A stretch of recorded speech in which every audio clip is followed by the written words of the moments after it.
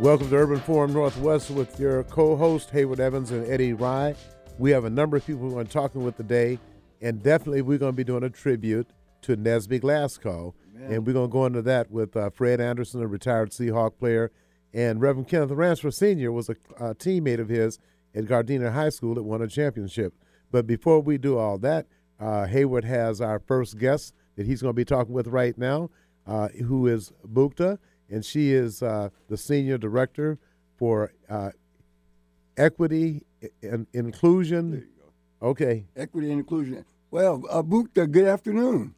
Good afternoon. Thank you for inviting me to your program. And thank you for agreeing to come on. Bookda, can you just share with our listenership who you are, a little bit of your background and your job, your title, the new position at the port, and congratulations for that.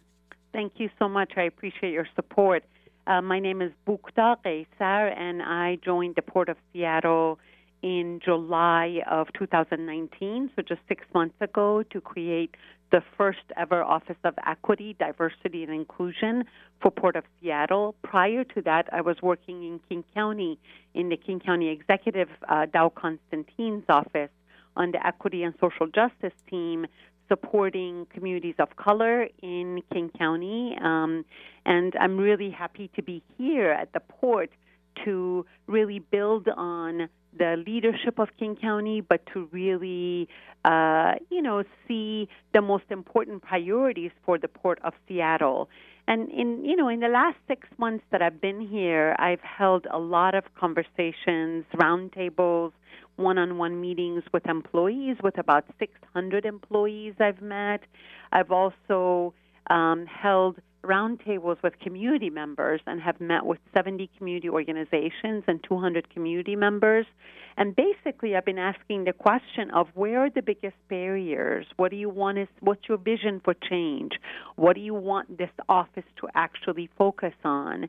And what I've been hearing from our community partners is that small business access and capacity building for small businesses, jobs and career pathways and workforce development, community partnerships, more visibility of the port in communities, funding nonprofit communities, and structural and systems change are on the top of the mind for our community members. So I'm going about developing a strategy that addresses these barriers, and really excited to be here.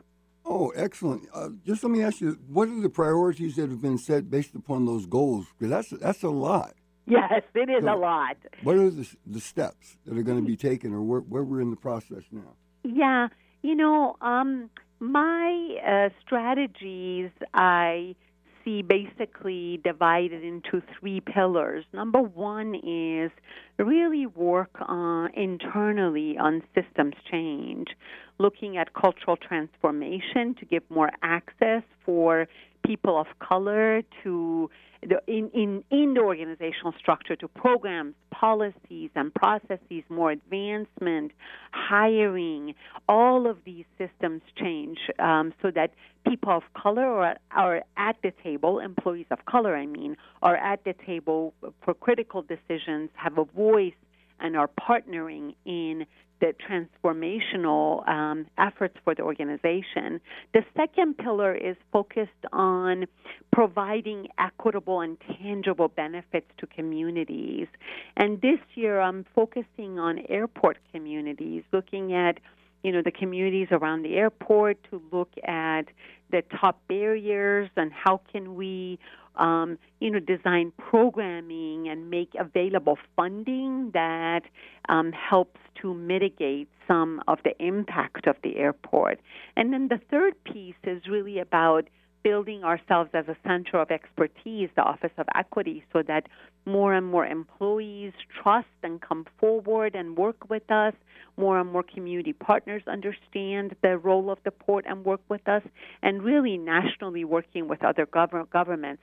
I'm sure you know that everybody's talking about equity. Everybody is establishing actually very few are establishing an Office of Equity. A lot of people are building diversity initiatives, hiring one staff, doing some effort.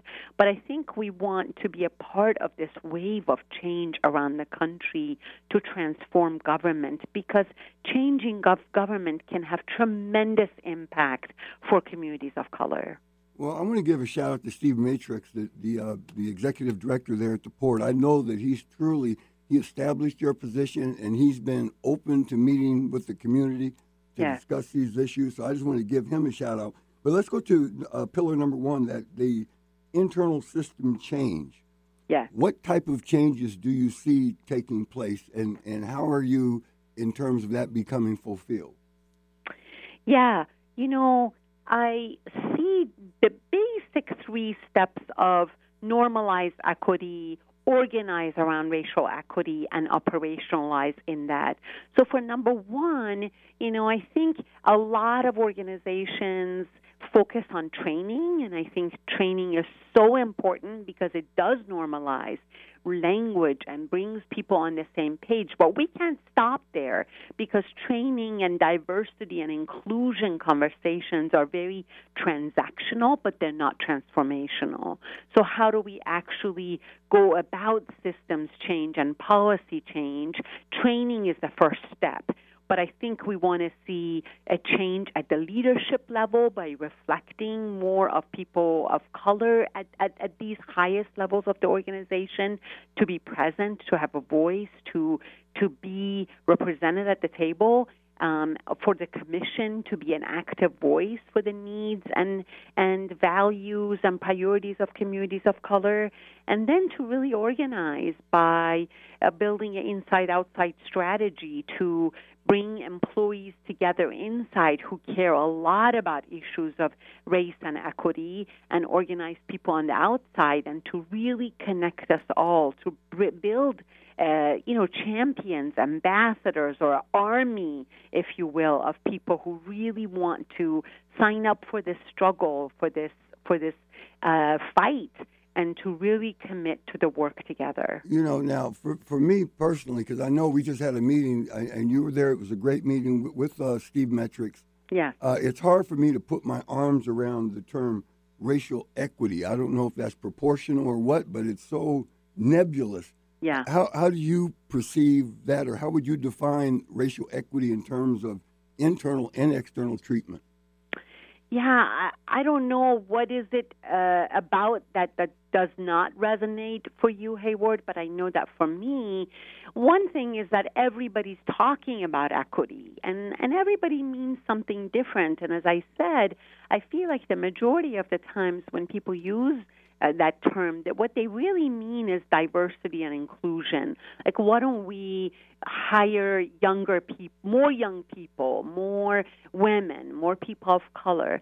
But we know, you and I know, and all of your listeners, people of color, women know, that getting hired and starting, that's just one step in the process. But finding a sense of belonging and being a part of a culture that has been really, that has historically isolated you, but to really find a place of belonging and have voice and be at the table when critical decisions are made, that's the kind of stuff that people of color, even when they get a job finally, they find that they're, pretty continuously excluded from those spaces. So how do we actually create an organization that mirrors the diversity of our community, instills the principles of race and equity, which, you and I are people who've been apart a long time, really fighting for these issues, and we know that the vision is really being anti-racist and to implement anti-racism at all levels of the organization. That's a huge amount of work, and we've been talking about it for a lot of years. And you and Mr. Rye, of course, are champions of this, who've been fighting for this for many, many, many years. And it is disappointing that we haven't seen more results, but I'm hopeful because I see more and more people signing on for this now. Well, Bookda, you have a lot to say, and you know what? We're not going to wait 6 months to have you back on. We'll have you on at least once a month. So, because this is very important to our listening audience. Thank you. About race, diversity, and inclusion is very, very important because we see the numbers, and for African descendants of the United States enslaved, we don't see equity coming to our particular group. Yes. How we're not, saying anything negative about anybody else. We want everybody to have an opportunity, but you would think after 400 years of people dying in every war, people that after Reconstruction, we had over 2,000 public officials, elected officials down south, and one president wiped all that out. Mm-hmm. And then, the 40 acres of mule never came about. So we'll have you on once a month because you're really in a vital role, and we need to keep our listening audience in tune because they do listen to us to get information like this. So thank you very much, Bookda. I We appreciate all of your hard work. Thank you so much. Thank you, and you have a beautiful afternoon. Thank you, you too. Okay. Our next guest is Reverend Almost Dr. Kennethe J. Ransfer Sr. I wanted to have him on because he played high school football with Nesby Glasgow, and we feel that it was very fitting to talk about Nesby and his contributions, not only on the field because he was an outstanding athlete, but also what he was doing in the community. And Pastor, one of the things Nesby did is that he took a proposal back we put together to ask each NFL team to put 10% of their annual revenue in a black-owned bank, to also give up 10% of the contracts to the folks that look like the players on the field, and also to ask for 1/3 of the pension fund to be deposited in the bank. And we also be asking the NBA for the same thing. But Nesby Glasgow took that proposal to the NFL Players Association meeting. We haven't heard anything back, but with his death, we might hear something now. So how you doing, sir? I'm in with Hayward Evans, my co-host. So why don't you just share with our listeners, I know all about you. You're one of the stars in the civil rights movement, always been there since you got here. But why don't you just go ahead and share, give our listeners a little background on your relationship with Nesby Glasgow. Thank you. How are you guys doing today? We're great, sir. Very good. All right. First of all, my prayers and condolences and any kind of help that we can give go out to the Glasgow family. Nesby in high school was humble, highly intelligent, always had this air of integrity about him. I was a year ahead of him, and even as a 10th, 11th grader, he was some kind of athlete, but he was some kind of person. And so, on behalf of the Ransfer family and the Greater Mount Baker Missionary Baptist Church family, our prayers go out to the Glasgow family. But even in high school, he always had this air of sensibility. He was always the sensible one in the room, but not in an arrogant way.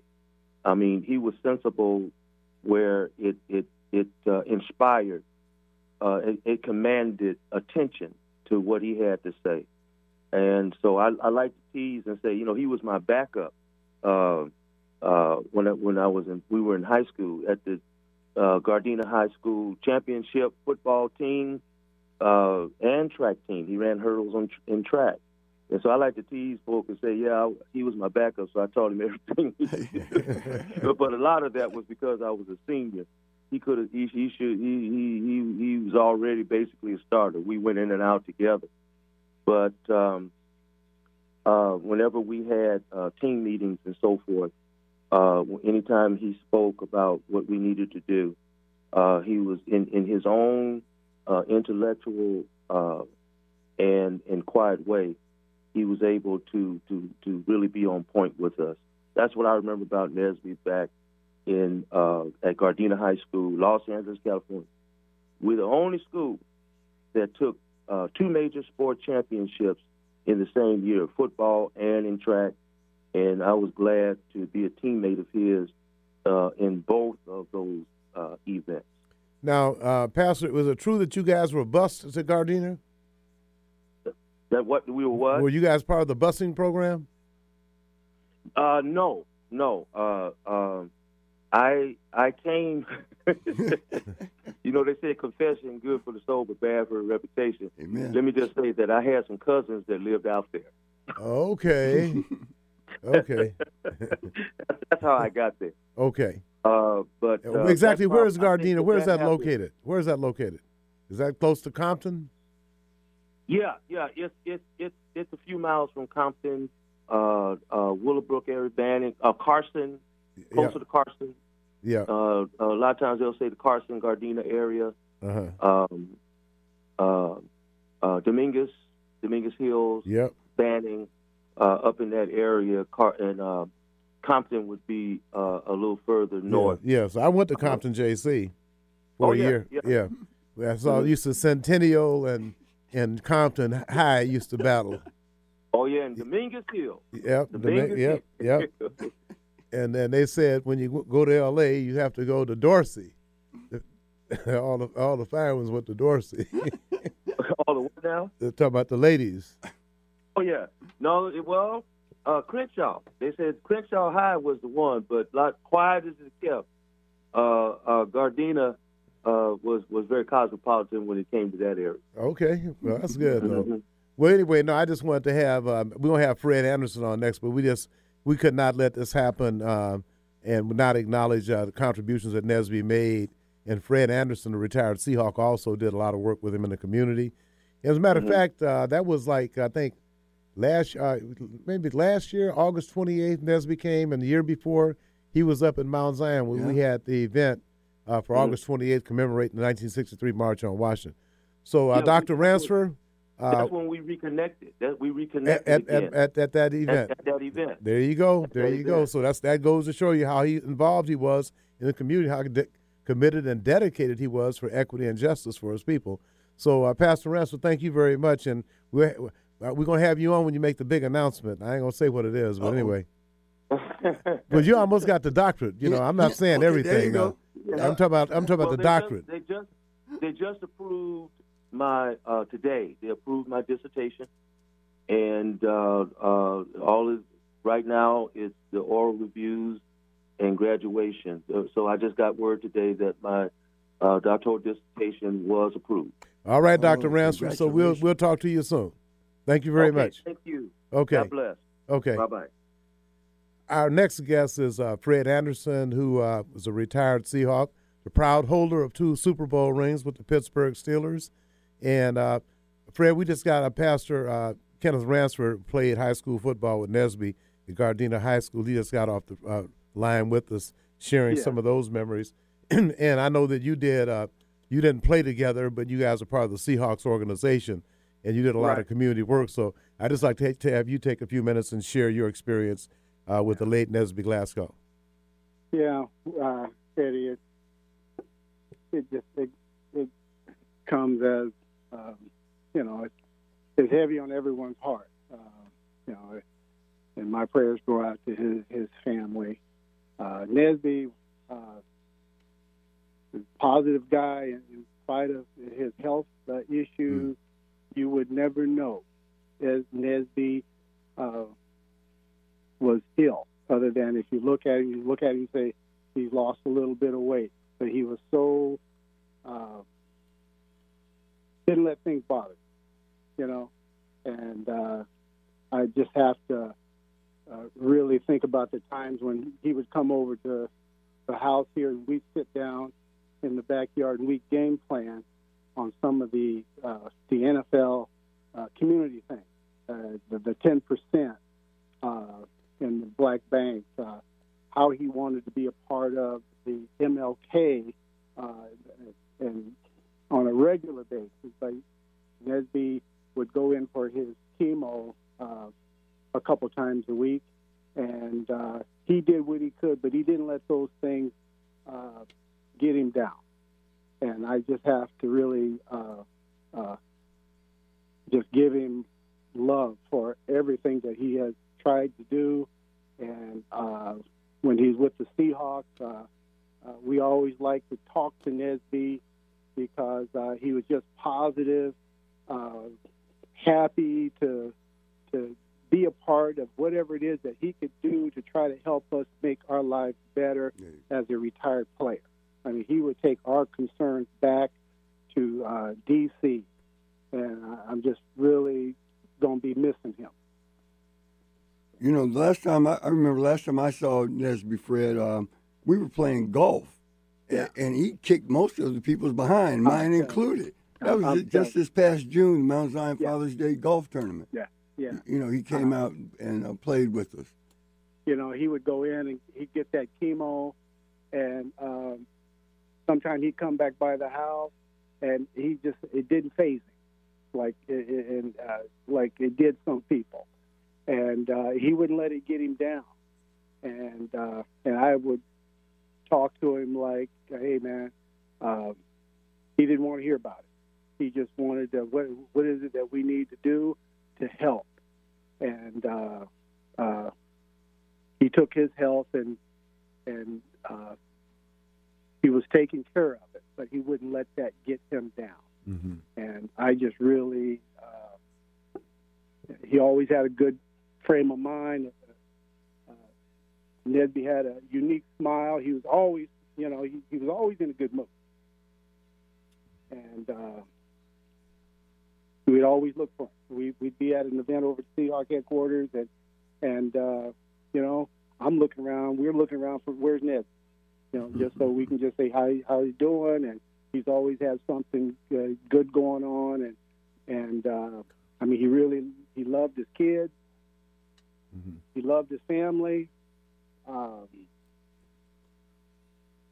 I'm just missing it. Yeah, Just hey. missing it. Well, Fred, before you go, I just want to let you know we really do appreciate all the work you've been doing with the Martin Luther King Committee and all the work you're going to be doing with the McKinney Center for Community and Economic Development. Amen. And I'm going to be calling you right after we get off the air. So you and Hayward and I got to sit down for a couple of minutes. We will be down. Some of us will be down meeting with the governor's office tomorrow. So we'll be in touch, Fred. Thanks for everything. We appreciate it. Yeah. Hey, thank you, Eddie, and I appreciate it. And God bless. And we just take care. We'll talk soon. Okay then. Thank you, brother. All right. Okay, our next guest is Congressman Bobby Scott. Congressman Scott? Hello. Hello there, Congressman Bobby Scott. Yeah, hey, Eddie, how you doing? Man, you sound like you're on a. Can you put the phone? Yeah, I just picked up. Okay, great. Okay, my co-host is Hayward Evans. Eric is on the boards, and I'm glad that in a short notice you agreed to take my request to be on the air today. I always take wait a minute. I always take your request to be on the show. Well, thank you very much. Let everybody know he bad. The congressman, he always takes the request. But anyway, boy, a lot of strange things happening in politics. But I really want to find out, and I keep hearing from some of your friends on the other side of the aisle about we need to get back every time there's an investigation about some wrongdoing. We need to get back to taking care of the people's business. And I think the last time we talked, your committee had passed a significant number of bills. Can you just refresh our listeners' memory as to what the Democratic House has done? And, we can't go through all 475, I think, but just share with our listeners where things are politically in Washington right now. Well, our committee has been working hard. We've got early in the session, we passed on anti-discrimination bills. We passed the Paycheck Fairness.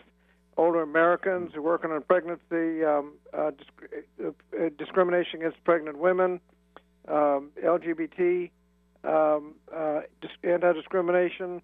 We passed all those. We passed, the House passed a bill to protect multi-employer pensions. There are about 1 million people about to lose their pensions if we don't do anything. We passed legislation to fix it. In the education space, we've been fighting against the committee has reported bills and anti-discrimination, anti-segregation of schools.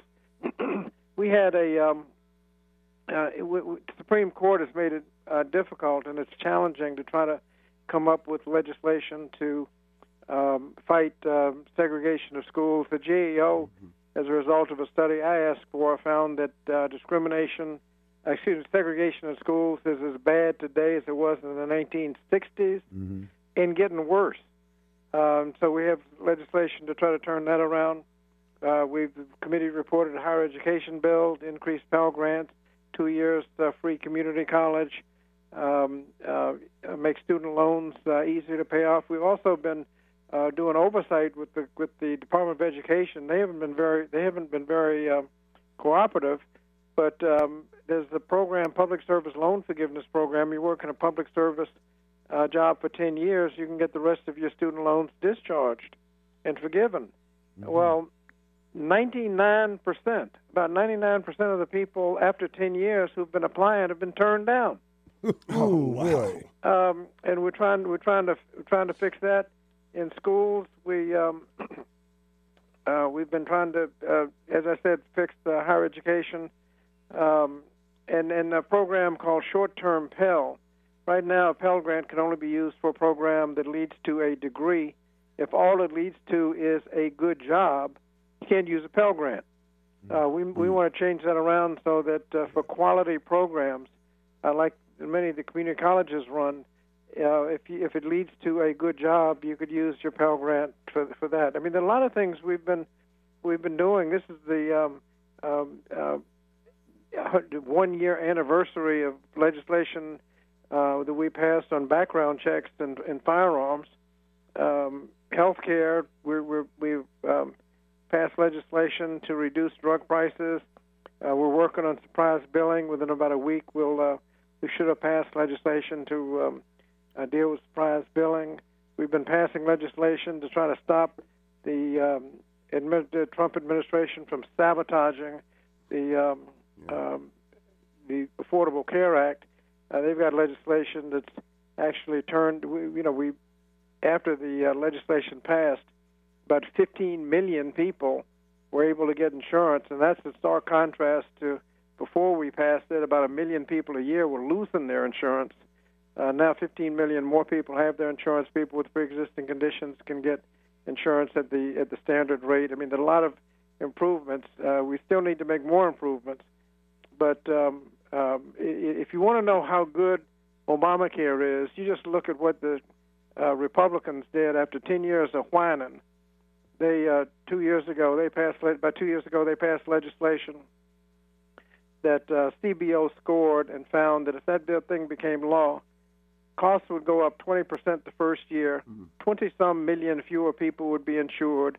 The insurance you get is worse than what you got, and people with pre-existing conditions will start losing some of their protection.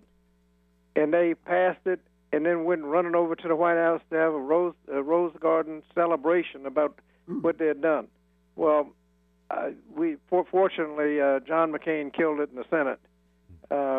But we can do a lot better than that, and doing nothing is better than what they had proposed. But we've been working hard. Older Americans Act reauthorization has passed. Child abuse prevention. All this has been passing the House, and it gets stuck over in the Senate. And you got to ask the Republican senators why they can't do anything. And they accuse us of not doing anything. There's a psychological concept called projection, and that is what you think your problem is, you project it and then criticize somebody else the whole thing. Politically, I think the worst example of that was when the Democratic nominee for president, John Kerry, was a war hero, and George W. Bush was trying to explain how he got in the National Guard and why he didn't show up. And all of a sudden, you get the Swift vote criticizing the military background of John Kerry. Well, where'd that come from? And so when they say we're not doing anything, the House has been passing bills right and left. The Senate hadn't done anything. And so they're going to try to accuse us of not doing anything when in fact, we've passed a lot of legislation, and just in terms of income, we passed minimum wage bill, we passed the PRO Act so people can negotiate for higher wages. As I indicated, we've been fighting to maintain improve health care. There's just a lot of things we've been doing. Yeah, but with slippery Mitch McConnell, how much can we get enacted?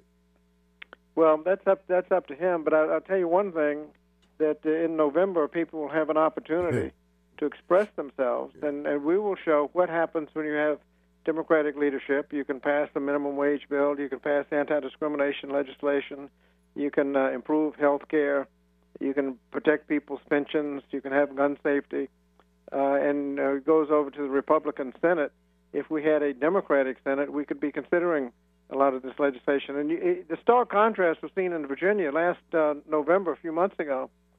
Democrats took over both the House and the Senate. We had a Democratic governor, and as a direct result from that, on gun safety. Last summer, right after the Virginia Beach tragedy, Governor Northam called the General Assembly into session to do something about gun safety. The Republican-led House and Senate, on a straight party line vote, voted to adjourn, having done nothing. They were in session for about 90 minutes. This year, after the Democrats used that to whack them at the polls, we now have passed several bills in terms of background checks, red flag laws, and there'll be a nice legislative agenda addressing gun safety. It would not have been possible without the election. We're improving health care because of the Democratic majority. They're voting to increase the minimum wage. Both the House and the Senate, I think, have passed different bills, but bills to increase the minimum wage, all because people voted last November. So if the Senate decides not to do anything with the minimum wage hadn't been increased for 10 years. It's so bad now that they did one study and showed that there's not a single county in the United States where a full-time minimum wage worker can afford a modest two-bedroom apartment. I didn't say San Francisco and Manhattan. Or Seattle. Not a single county in the country where a full-time worker, minimum wage worker, can afford a modest two-bedroom apartment. And interestingly, the $15 an hour bill about 2025 that we passed, there was virtually no discussion about whether the increase should be 15 or 1010 or 850. There was no discussion. The only question was whether there should be any increase at all. And the majority of the members of the House said no, it should be $15 an hour by 2025. So what is the current federal minimum? Negotiation. What is the current federal minimum wage? $7.25. Oh my goodness! And it's so bad that half the states have increased the minimum wage, and it's almost comical watching these Republicans prance up and down, bragging about the fact that there has been a significant increase across the country of wages, and most of it has been found at the lowest income levels. Well, that's true, and that's because states like Missouri, one guy from Missouri was bragging about the fact that the income has gone up in the lower income range. Missouri increased the minimum wage. That's why the wages went up. They've increased the minimum wage legislation that all the Republicans have been, or virtually all the Republicans have been opposing. Then they take credit for the Democrats passing a minimum wage bill. But people will have an opportunity to weigh in November. Absolutely. Now, I'm not going to ask you who you're supporting. I think you're going to support anybody that ends up being heading the Democratic ticket for president. Well, I've told people that I'm going to wait until after South Carolina. Virginia votes on Super Tuesday. That's a week from this upcoming Tuesday. And they've already told you not to say. I'm going to wait until after South Carolina, so you get a good lay of the land. Okay. Before I make a decision. Okay. Now there are a couple of other things that we want to talk to you about, and I'm going to come back to D.C. so I can meet with you on it. They had the Great Society programs in the '60s, and out of that, Seattle received a Seattle Opportunities Industrialization Center that was brought here by the late Reverend Dr. Samuel Berry McKinney. And the Great Society went the same way as Reconstruction. In 1980, Ronald Reagan killed all the manpower programs, funding for the manpower programs. So now we have a state representative that passed a bill to create where we used to live, a Central District Community Preservation Development Authority. We have some folks like from Amazon who say, hey, this would be a good place to train our folks to get into the high-paying technology jobs. And then we also have a shortage of people in construction. They haven't been letting our people journey out. And what I was thinking is the state legislator didn't treat us very well. We could put a new roof on, but no money to operate and get folks trained. So we're going to be appealing to the private sector as well. Is there any funding available to support programs like this through the House Education and Labor Committee that you chair? One is what they call WIO, Workforce Investment Opportunity Act. that's where job training money comes in, and we the way that works is money goes out for job training, and it goes to the local board whose job it is to figure out what jobs people need training for, and that's going to be different in Southeast Virginia than in Montana, and different in Dallas, Texas, than Seattle, Washington. Right. Different jobs. It's up to them to use the money the best way they can. There's no way that anybody in Washington has any business trying to figure out what jobs are needed, what kind of job training is needed for Seattle, Washington. Okay. And so that's one. The other is we still have the community action agencies, which coordinate a lot of the social programs.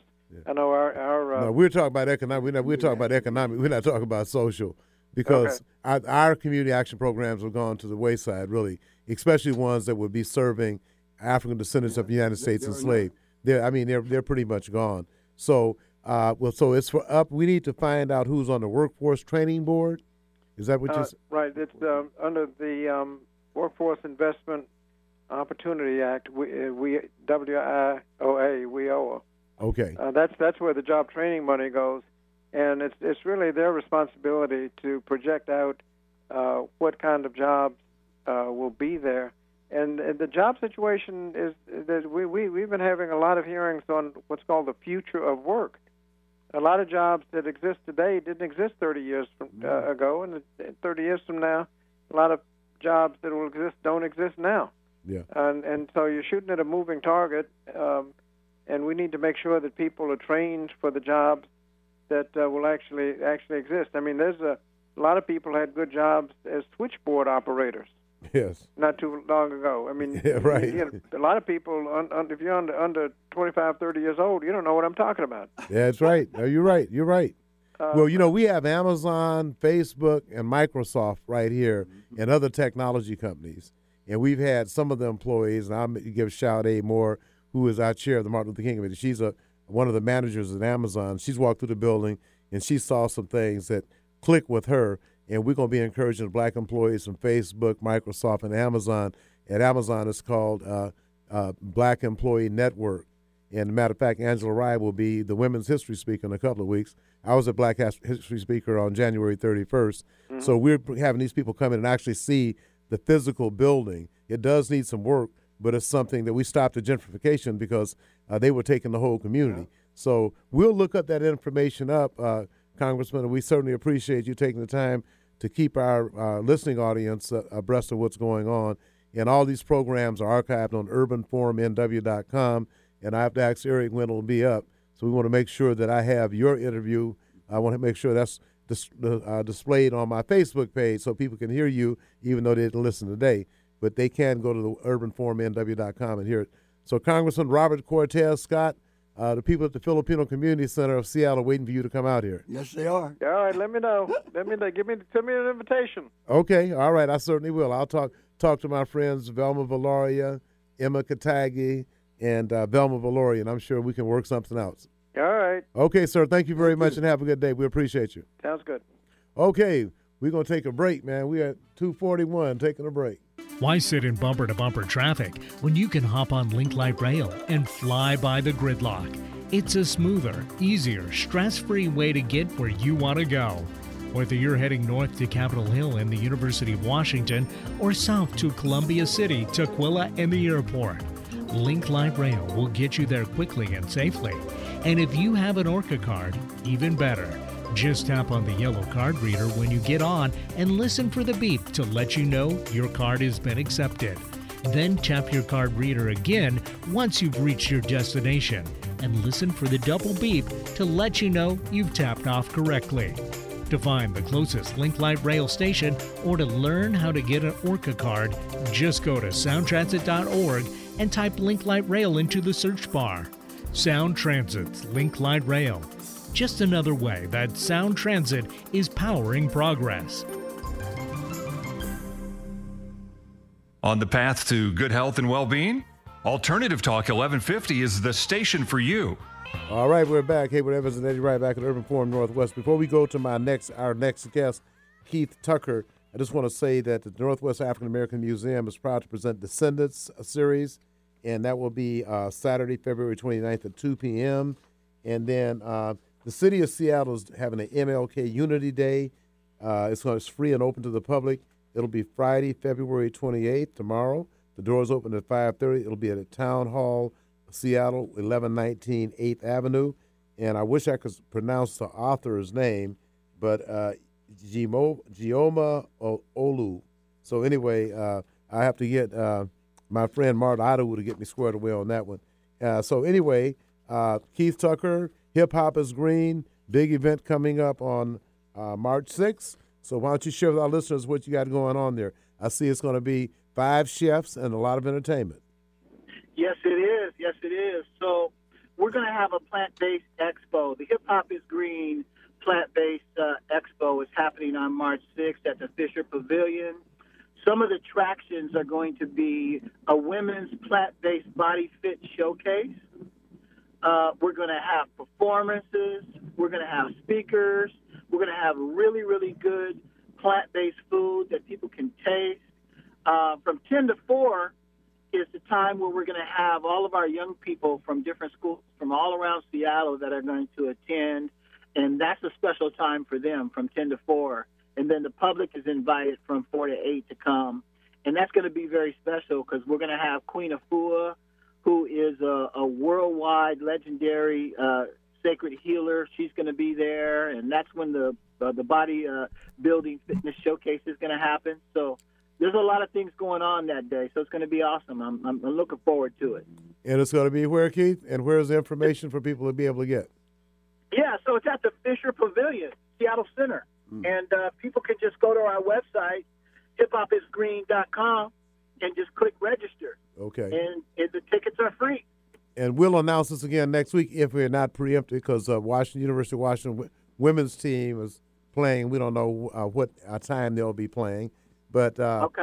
So now who are the chefs, Keith? Yeah, we have a James Beard winning chef, Bryant Terry, who's going to be doing a demo for us. And then we have Chef Greg Brown all the way from Baltimore. He runs a vegan soul food restaurant called the Land of Kush, and he's going to be doing a demo for us as well. So, yeah. And then Chef Ariel, our national chef for Hip Hop is Green, is going to be running our Hip Hop is Green food pavilion where you'll be able to try different assortments of plant-based foods. Well, that's great. And then there's entertainment as well, right? Oh, yeah. Yeah. One of the top women, I'll just say one of the top MCs in the world, Rock, is going to be here, and she's going to be performing.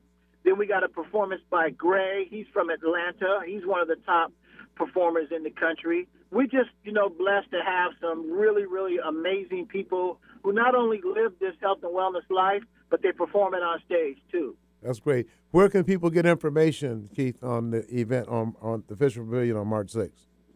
Yeah, so hiphopisgreen.com. You can go to Instagram. We're Hip Hop is Green on Instagram, too. We're promoting every day.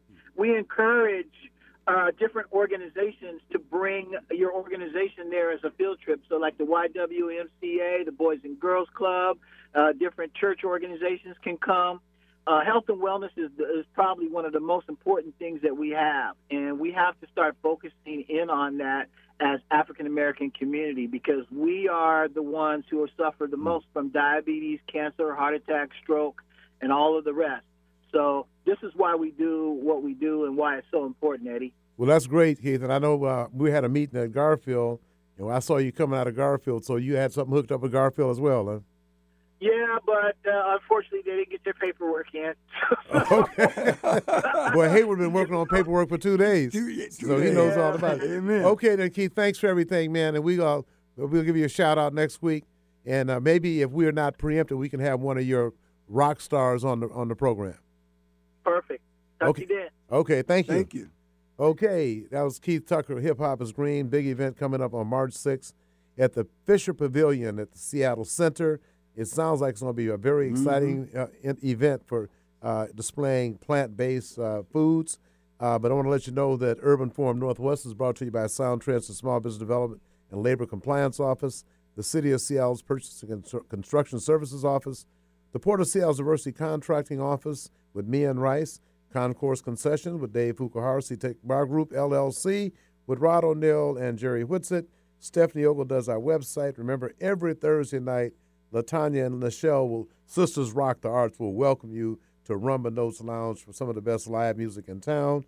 And my friend Brian Cole Cleaning Service. Boy, it's almost spring cleaning time, so give Brian Cole a call if you want your carpets done right at 206-721-7723. And we have, I was a Black History speaker at Mercer Island yesterday and had an opportunity to talk to 1,400 students. And I didn't get a chance to go into as much detail because there was such an outstanding slideshow about the Associate Principal's trip to Ghana, and actually shared with the students exactly what it looked like to be in the castle. Is that what they call it, Hayward? Yes. Because you've been there, right? Slave castle, yes. Yeah, so that was very, very moving to see that. And then I was going to share with them, and I asked them to look up on Wikipedia the number of African-American office holders we had during Reconstruction. Almost 2,000. And, boy, I tell you, that Andrew Johnson just wiped everything out. And I also said, where would we be today if we would have kept that, and also if we wouldn't have been murdered by the thousands and places like Black Wall Street destroyed. So we have Terrell Jackson from Catfish Corner on. Terrell Jackson, Hayward Evans, and Eddie Rye here. Hey, Terrell. Want to thank you very much for your service a couple of weeks ago for the Black History tree lighting ceremony with the reception at Holgate Church of Christ. And the catfish went first. I can just say that. Bam! The catfish was gone quickly. Yeah, so they want to say, well, make sure you have that catfish the next time we have an event. So I think we got something coming up on April 4th, so we'll let you know about that.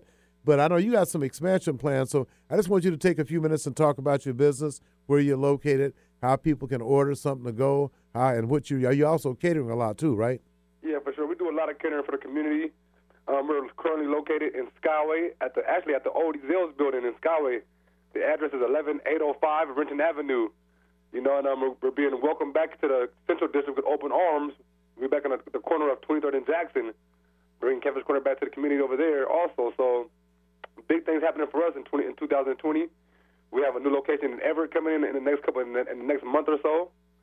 And you can order. Like you said, we do catering events for the whole community. We do catering events. You can contact us through Facebook. We have Instagram, Catfish Corner Express. We have a website, catfishcorner.com. You know, and with the community support, we're going to keep on moving up. Well, I know one thing. When you told Pastor Manaway that you was moving on 23rd and Jackson, he said, "You're welcome," because he could walk up there from Tabernacle and get his catfish now. And there you go, man. Yeah, he was happy to see you. Man, thank you. It's going to be a really exciting year. Yeah, really that's exciting great. Year. So why don't you gave us some information in terms of how people can get in touch. Now, there's a phone number there where people can call in and get orders to go and everything like that? The phone number to the business is 206-735-7084.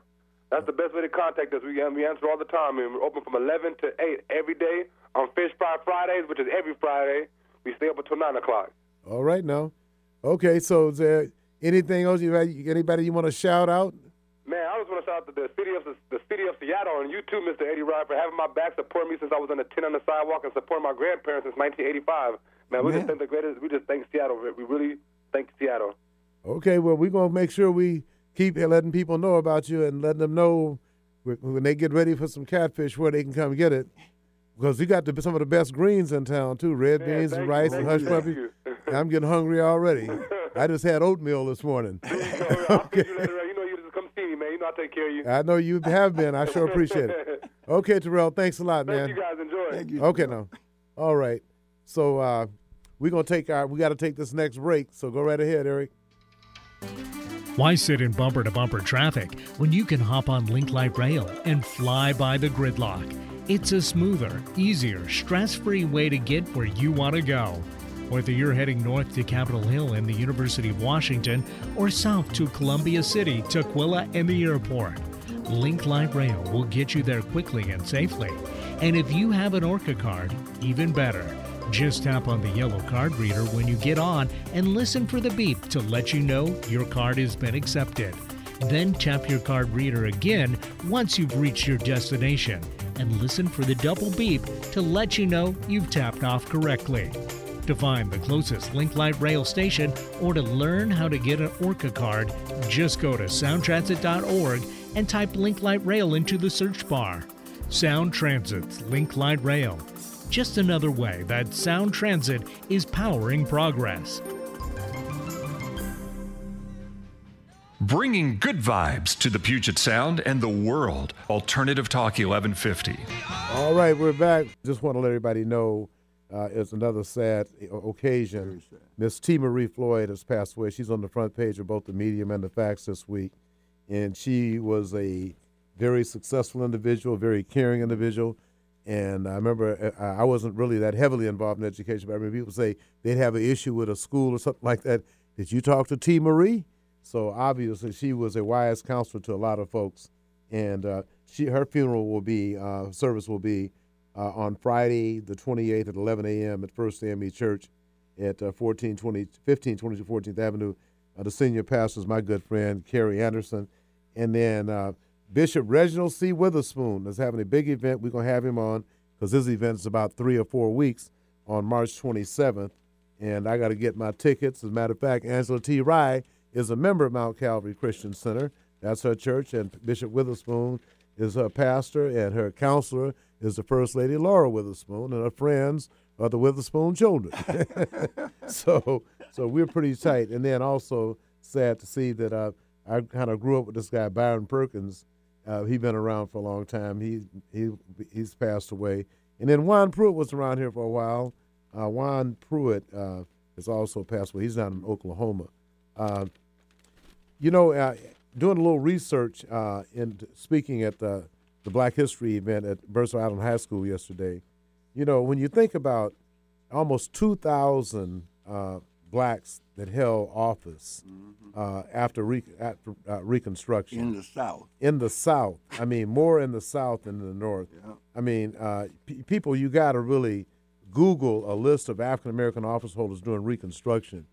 And if it hadn't been for that Andrew Johnson president who got impeached, who turned the Klan loose, removed the federal troops, and allowed, I guess I could say, somebody of the ilk of Breitbart, ancient Breitbart loose, we lost a lot of ground. Yeah. In addition to that, the 40 acres and a mule.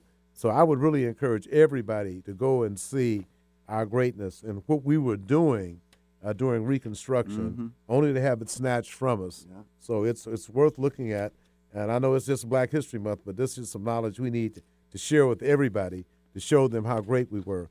The other thing we're working on diligently is trying to make sure that we have that facility open. And I'm glad that Pastor Manaway and Pastor Willis and others have formed a nonprofit for the McKinney Coalition. So we'll be able to receive funding while we debate and deliberate with the state on being able to actually turn that into a facility where we're training people for meaningful jobs with Amazon, with Facebook, with Microsoft and other technology companies.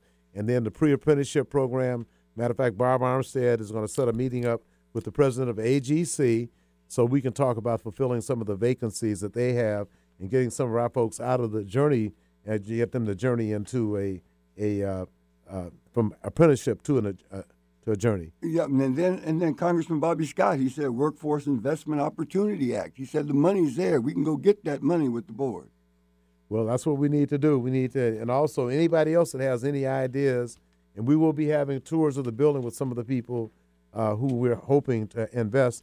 And as soon as Hayward, with his good penmanship, go ahead and get these letters together and these proposals together, we will be submitting some proposals. Yeah. And we want to thank the help that Representative Sharon Santos and others gave us. It was her brainchild. And even though the state, we went from 10 million to less than 1 million, I don't know how other communities fared, but we didn't fare well at all. But that's, we're going to keep pushing. We got to engage the Microsofts, Amazons, Facebooks, and others to let them know that there is a possibility of us having a training ground for employees to go right in and deliver for those companies like right away. And the other thing I'd look at, too, is a lot of things are happening with this contravirus thing. It's really putting a hold on a lot of things. My brother's in the hospital, God bless him, Reggie Rye, but I don't think I can walk into Harborview right now. There you go. Okay, so I'm sad to say it. I have Grubhub or somebody sending some food, but I can't make it. And I'm really afraid to go to Los Angeles to visit Angela, too, because I don't want to get on the plane. So anyway, Hayward Evans and Eddie Rye will be with you next week if UW is not playing during our hour on the air.